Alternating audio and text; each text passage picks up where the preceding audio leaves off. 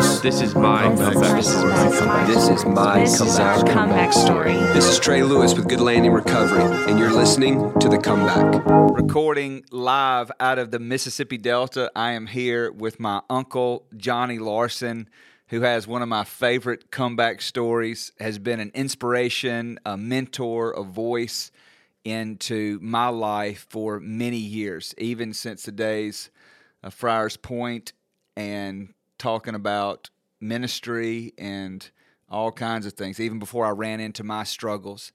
Some of my earliest memories of Johnny were obviously farming and being a part of the family, but also prison ministry and just really pouring your life into people that most of society would rather just forget about and not even acknowledge.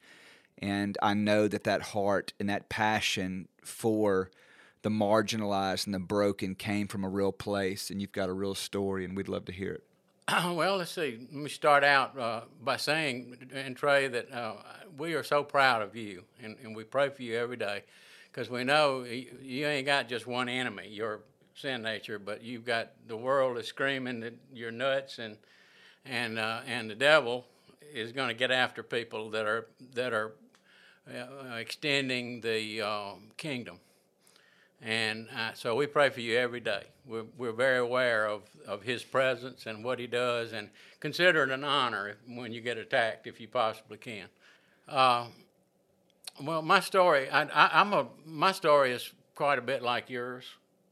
I was thinking about it riding into the house here. And we both had Christian parents. I was raised in a little Methodist church in Friars Point, and where I got the grace of God. And there's no doubt about it, I loved that church and loved the Christians that were in it and whatnot. And they gave me the gospel. Now, I didn't receive the gospel back then, and I was a rebellious guy, and so it wasn't their fault. They were doing the gospel, and my parents were doing what they should have been doing.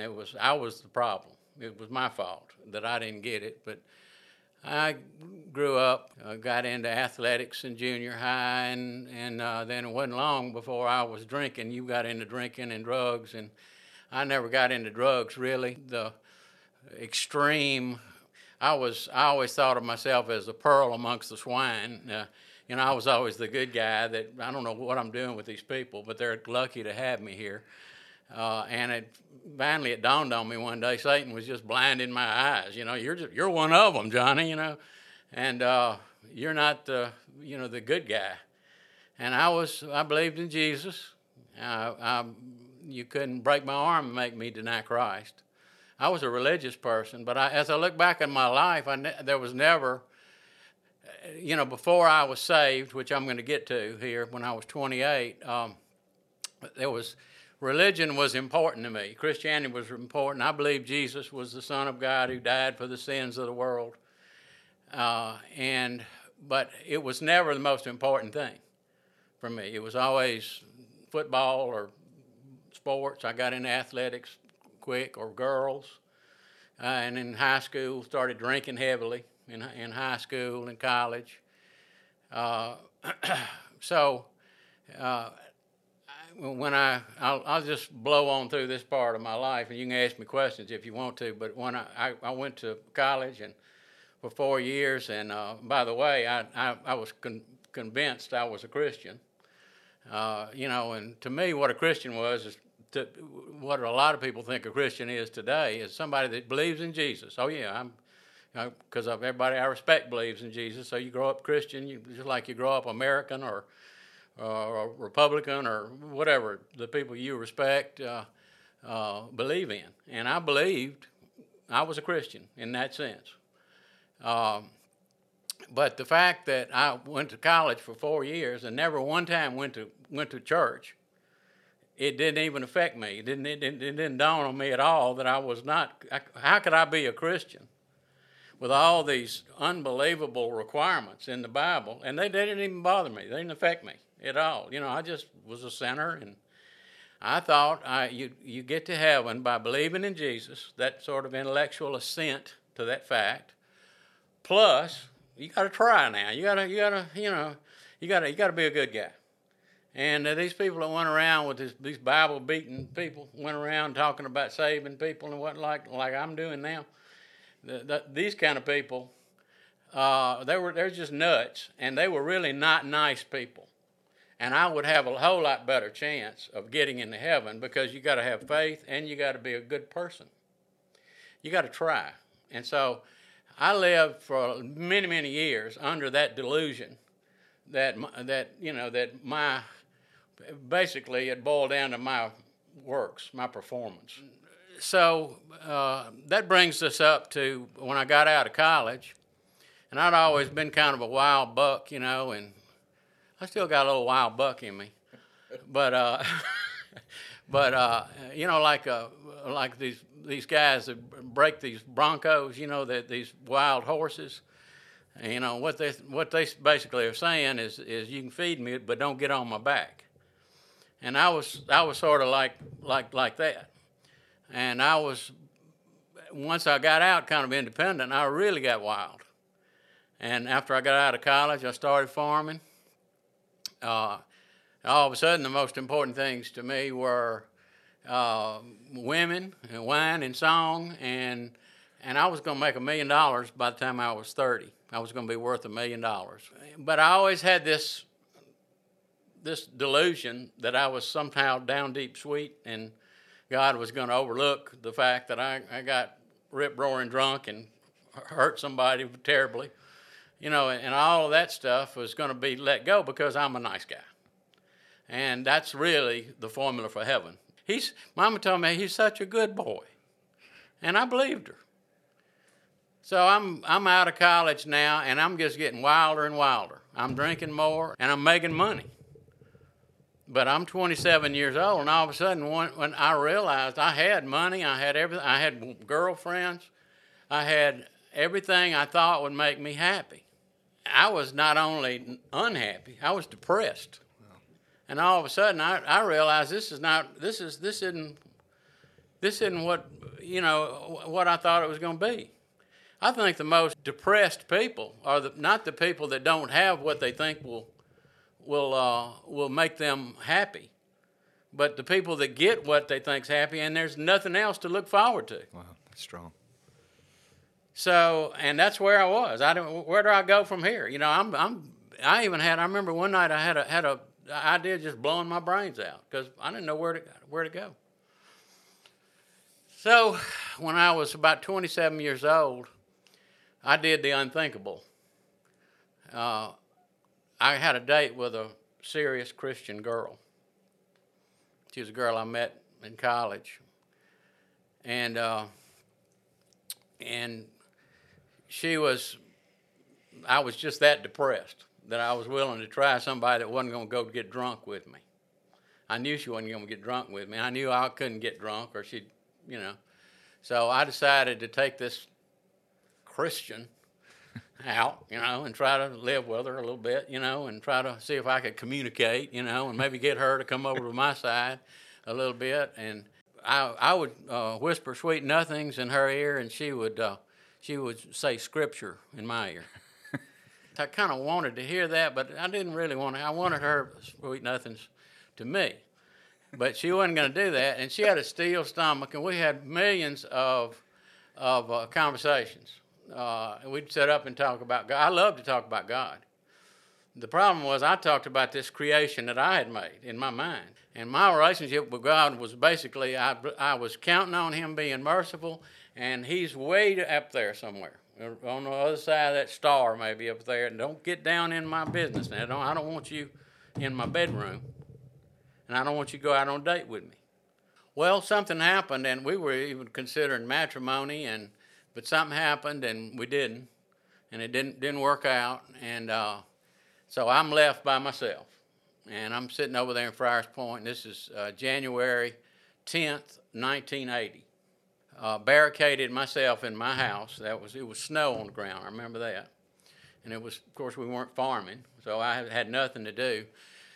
And I found I was depressed, and I found an old dusty Bible my mother had given me in junior high. And for the first time in my life that I know of, I opened that Bible up to actually see what, for help. And so I opened the Bible up January 1st, and night and day for 10 days, I just did nothing but just stuffed the Bible in my head. And because I didn't know, I was at the end of my rope. I didn't know anywhere else to go. And believe me, if you'd known me at that time, I was in some bad shape to go to the Bible, because that wasn't me. I was Cool Hand Luke. I didn't need no Bible up until then. And then all of a sudden, God just drew me through being miserable, I think. And He just wouldn't let me be happy. I mean, I was still doing all the things I'd done that before would make me happy. And all of a sudden, every one of them just turned to poo-poo. Wow. So I'm sitting there and I'm reading the Bible for 10 days in a row, day and night. And it was January 10th at 3 o'clock in the morning. I had a real supernatural conversion experience. I was laying in my bed. I was reading my Bible, and I don't know what I was reading or where I was, but I looked up over my Bible. I was in my bedroom, and all my furniture in my bedroom was dark walnut antique furniture. And I looked up over my Bible, and every piece of furniture in my room was white as snow. And there was a brilliant light that was shining in my room. And it was as bright as a noonday Florida beach sun. And yet it was completely gentle. And the best way I can explain it, Trey, is just to tell you that all of a sudden it was like almost like I was being lifted up out of my bed. And the best way I can explain it was incredible peace.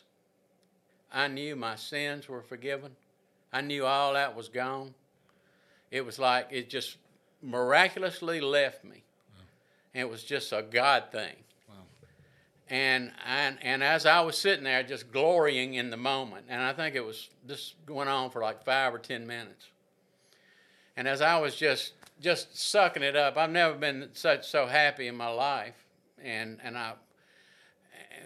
I distinctly heard a voice in my heart, not audible, but in my heart, I heard God tell me, Jesus told me, and Jesus was that light, by the way, the light of the world, but He told me everything's going to be all right.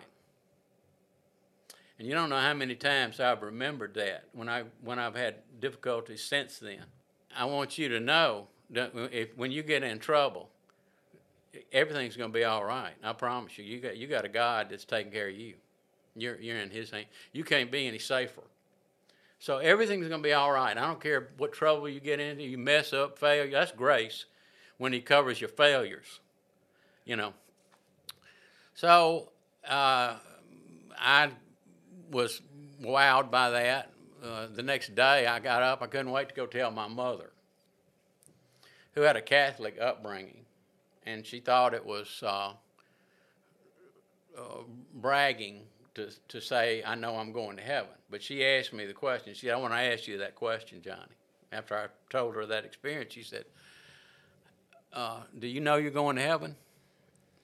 And Trey, I was ignorant, theologically ignorant. Nobody had told me I'm supposed to know that I'm going to heaven. And I said, yes. And she looked at me, but then I realized what I had said, and I went like this, like, here's my mama in here. And, and at the time I couldn't explain it, but now I can, because it has nothing, that's not bragging. I used to think people were bragging when they said, I know I'm going to heaven. That equated to me that I know I'm a good enough person to go to heaven. But it has nothing to do with me. The fact that I know I'm going to heaven is a settled fact that Jesus died for my sins. He either took my sins or He didn't. Yeah. And he did, and I believe it. I trust him. I supernaturally have the gift of faith. I trust him. I know I'm going to heaven, but it has nothing to do with me. It's not my works, not my performance. It's him. It's what he's done. So I'm not bragging about what a good person I am. But people don't misunderstand you when you say that. So if it has nothing to do with you, how can it be bragging? Right. So and anyway, I would say after that happened. Of course, I've lived a lot of years since then. That was 1980, so that's 41 years ago, right? Yeah, that's 41 years ago. And I've had a lot of experiences, but right after that, I just got into the Word, in the Bible, and started in prison fellowship. Went to that for 20 years, and I guess that's pretty much my story, Trey. I think so many that would listen to this either have a loved one or they're there themselves, and they remember the depression, just like you said, I mean, all the things that I used to do that fulfilled me, the drinking, the women, the partying, I mean, all that kind of stuff. And it comes to an end where you just realize, hey, this isn't working. But yet how many people stay in that cycle and choose to try to medicate it with drinking and all of that. And just that, I just think about that place of pain. I just remember my own life of how lonely it was and just thinking like this is a rough seasons. And things to really do for them to position themselves to come out of that. Well, drinking and drugs or whatever, those are just medications. It starts out happy juice, but then it just completely opens the door for doing things that you wouldn't normally do. I would say that a whole lot of what kept me away from the Lord probably was drinking a lot. It would, it kind of nullifies or neuters sin. It's like, okay, well, I was drinking, and when you drink, it just temporarily it makes you forget your sin. But what got me, Trey, was it wasn't just drinking. It was alcohol. It was everything. My whole lifestyle. But I can see how I medicated my guilt, and I just kept doing it. Yeah. And you can keep that going for a long time. But praise God, I had a Damascus Road, and I'm convinced I was so deep, I was so sold into sin. Now, I can't speak for anybody but myself, but it took a Damascus Road for me. Yeah. I had to have a light in my room, and because I just think I was so far gone.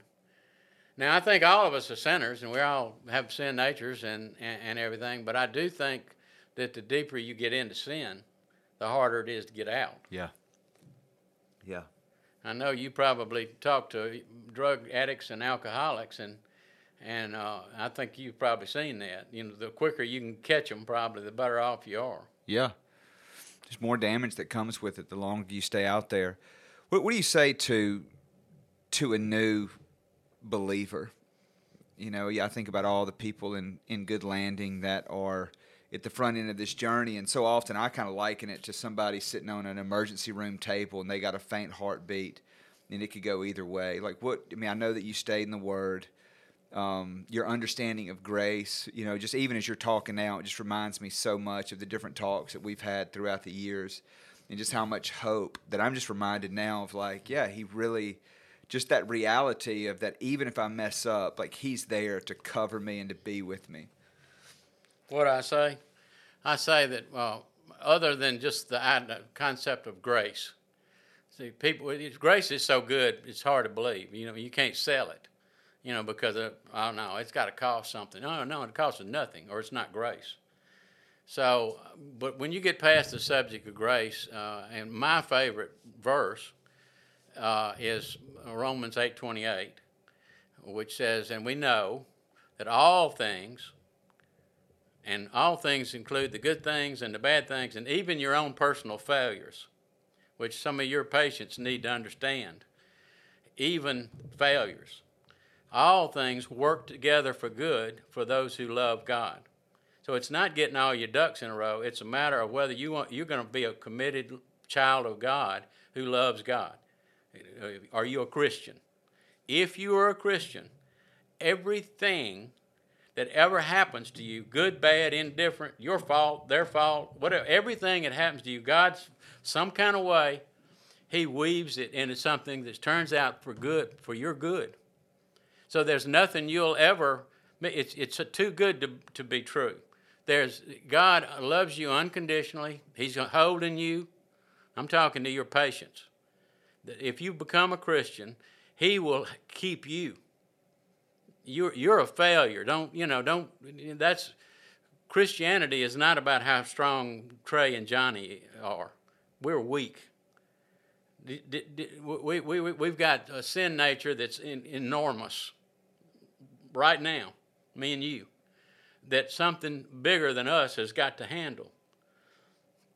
I just was reading where King Hezekiah was fighting the Assyrians. Your patients, your people cannot handle life. They've got to understand there are things way above them. Hezekiah, God sent an angel, one angel, to help Hezekiah, king of Judah. That one angel killed 185,000 Assyrians in one night. Now we're talking about sin natures and the world is against you, Trey's people. We're talking about demonic forces that are against you. One angel could kill 185,000 soldiers in one night, and you think you can handle it?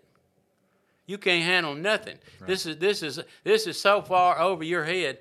You're going to come out of this thing, but only one way is God's power. Yeah. Wow. So good. You're not going to figure a way out of this thing. You can't even take the Bible and just study it enough to where you can figure that out and apply that. You can't even do that. You've got to trust in Christ to get you out of this mess. If we're talking about people that are drug addicts, they have made drugs their God. And let me tell you, there's nothing. Psalm 51, against you and you only have I sinned. You know why that is because you have put drugs more important than God. That is spiritual adultery. You can't commit a worse sin than to take anything down here and raise it up and glorify it above God. Yeah. You cannot even walk across the room without the oxygen that He makes for you. So good. That's right. You can't do anything. I can do nothing apart from Christ. The Apostle Paul, read the Bible, Paul had this tremendous humility. And he was a very accomplished person. He was in many, many ways, and he looked back on all his great accomplishments, and he said that it's dung compared to the knowledge of Christ. See, and so I don't know, Trey. I'm just kind of going on and on, but if we're talking to people that are enslaved by drugs or anything, and by the way, they're not all the bad guys. People are enslaved to all kind of things. Yeah. But that is absolute bondage, and the truth will set you free. So get in the Bible. If you're a drug addict, I can tell you, you cannot get out of it. You are absolutely helpless. You got something bigger than a demon, and an angel has got to help you. Now, if you really want that and you ask Him, He will help you. That is exactly what I needed, what we need, what we want, and to be able to hear the gospel and to understand what it means to be able to walk in real freedom. You're somebody that has done it for many years. And, the other thing that I'm just thinking about over here is that it is, I joke with guys a lot of times about maturing in the faith and how weird it would be if I got up and spoke at Recovery Church and I was drinking from a sippy cup or a bottle. But in the same way, how believers have to mature.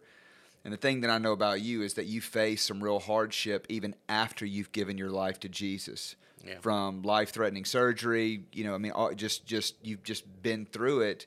And as a mature believer and walking through difficult seasons. And what those difficult seasons are actually good. I mean, nobody wants to go through difficult seasons. But those are the things that give you the experience that God is bigger than whatever. And I don't think there's any way other than going through things that you can really know that God's bigger. That it's so freeing, Trey. I want to say one other thing too. I was scared to death all my Christian life almost until really this year. I didn't want to say I've surrendered my life. Because to me, the devil would grab me just as soon as I said that. It'd say, "Oh, well, you do this, and you're not perfect. You get mad at Cindy and say things, and you don't say you're surrendered. Surrendered doesn't mean perfect. Surrendered means I agree with you. You know better in everything, and even if it's a weakness, if it's something, Trey, that you hadn't got your little ducks in a row in yet, say, God, I surrender that to you. I can't. I want you to help me in that. Yeah. That whatever my anger or whatever it is that keeps coming up, just say that. But to be surrendered is to really say the way what you're saying is better than is. I really agree that whatever you say is better than what I think. And it really comes down to the push and shove, comes down to what are you really fearing in this life? And I'll be honest with you, I feared going broke farming for years. I do not fear going broke now. I really believe that if I did go broke, God would be putting me into something better. Yeah. Romans 8:28. So whatever you fear is what you think you can't live without. And it's an idol. And so I feel so free because I don't have to worry about going broke anymore. I don't have to worry because I've got that much confidence. I've seen God deliver me through open heart surgery, through everything that scares you. And the more He delivers you from, the more that you have confidence in Him. And I've gotten to the point now where it's nothing. Seriously, it's nothing. I'm not scared of anything. I'm not. I mean, you can step out from around the corner and go boo, and I'll go like this. And if a snake comes across my path, because there's some things you ought to be scared. You have fear. Yeah. That's good fear, but not the kind of tormenting fear that oh my God, what if I went broke? Yeah. I couldn't take care of Cindy and the girls, and what if you some fear you got? I don't know what your fears are, but whatever it is, don't fear it. Yeah. Because God will take care of it. Yeah. You're talking about the surrendered life, and even in the imperfections. I talk candidly with Holly and the staff at Good Landing, and you love God, and I still use profanity. Not proud of that. Need deliverance in it. Hey, look. Let me just soothe you a little bit. Listen, Trey. There are things you not even know about, the blind spots in you that you won't even know. God won't even reveal them till next year. Right. You're doing them right now, maybe. Yeah, probably. And I mean, and then next year He'll reveal them, and you'll probably go through a process, and hopefully you'll command that. But that's not what surrendered means. Yeah. Surrendered doesn't mean you got all your ducks in a row. So good. It doesn't mean you know everything. It doesn't mean everything you know of you've conquered. It does not mean that. It means I believe in you, God. I'm giving you my life. If I would hate it if I went broke, but if that's what I want. If that's what you want, bring it on.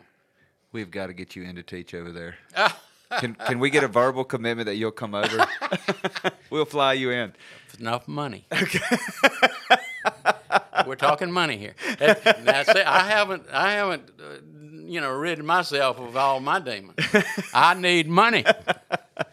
They're great speaker fees for you. Actually, and I'm going to tell you something. If I said something right now like cocky, like, I don't have any problem with money anymore. You know what Satan will do? He just check that box right there. Go get him right there. He's prideful. He thinks he can't fall. And so I don't mean to be saying that. But that's not a weakness of mine at this point, but by the grace of God. And, I'm going to tell you something, just in general, a Christian witness is this, and I think it's helpful to your people to say this, that I am not after 41 years of Christianity, reading Bible, study, I've been a big studier. But after 41 years, I ought to be more holy than I am. But I'll tell you this, by the grace of God, I'm a whole lot different than I used to be. Yeah. I'm telling you, it's night and day difference. I mean, and you don't see those differences over 2 weeks or a month, maybe even a year. But after, it takes a while, but if you're a Christian, He's working on you, and you're changing. See, that's the whole idea, is everything's about God. And this is what your people need to hear. They think it's gutting it out. They don't know anything about grace. They don't know anything. You got to start from square A with them. Say, do you realize that this angel killed 185,000 people like you in one night? And Satan is so crafty, supernaturally, he can absolutely have you tied up in it like a pretzel if you start trying to reason and debate with him. Wow. And that's why you just use the Word of God and ask the Holy Spirit to fill you to get the right Word of God in you and live a disciplined life. And I'm going to tell you, Christianity is not a trip to the beach. Christianity is tough. It's asking you to do things impossible all the time. You're having to die to yourself. But that is the Christian life, is dying. But the good thing about dying is that you die to old self, which is extremely painful. But you are becoming a new creation that is much better person. And this whole thing is not about having a Cadillac or getting well. It's about being conformed to the image of Christ. I've got one more thing to tell you. Come home. You got to learn how to fight like a Christian. And how does a Christian fight? You overcome evil with good. No exceptions.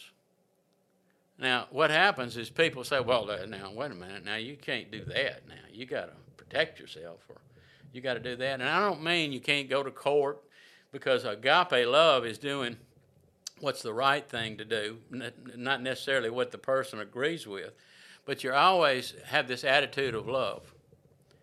And I think that a lot of Christians don't understand. Look at chapter 12 of Romans. Read that chapter. People that persecute you, your enemies, love them, pray for them, bless them, without exception. And I think a lot of Christians don't understand that. And that's what makes the life so supernatural, and that's why you got to have the Holy Spirit to live it.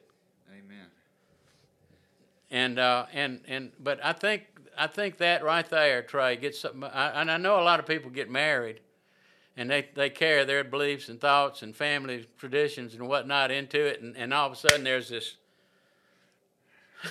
Yep. If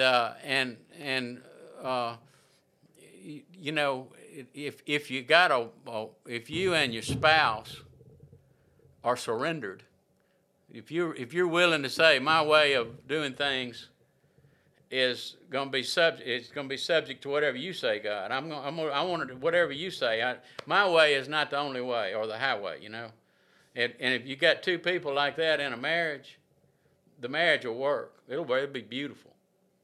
But just as soon as you're holding on to, you got to do it this way. And what do you know? You don't know nothing. You don't know how to do nothing. You're just sitting here. I guess the thing that was the most nauseating thing to me when I was I remember being an unbeliever real well. And what nauseated me the most was really humility, which I saw as something just horrible. And just, golly, we're supposed to be cool, and men are supposed to handle things, and I'll go out and be the breadwinner. And I'm going to go, I'm going to be smart, and I'm going to figure out if I'm going to be the best farmer over there around Friars Point. And all of that, that's how I grew up. Trey, I'm going to tell you something. I've been in this thing 41 years. I'm 70 years old, and I'm still learning what I had completely backwards. This world taught me things that were just completely backwards. The idea that humility, lowering yourself, is a shameful thing in this world, and you just can't do that.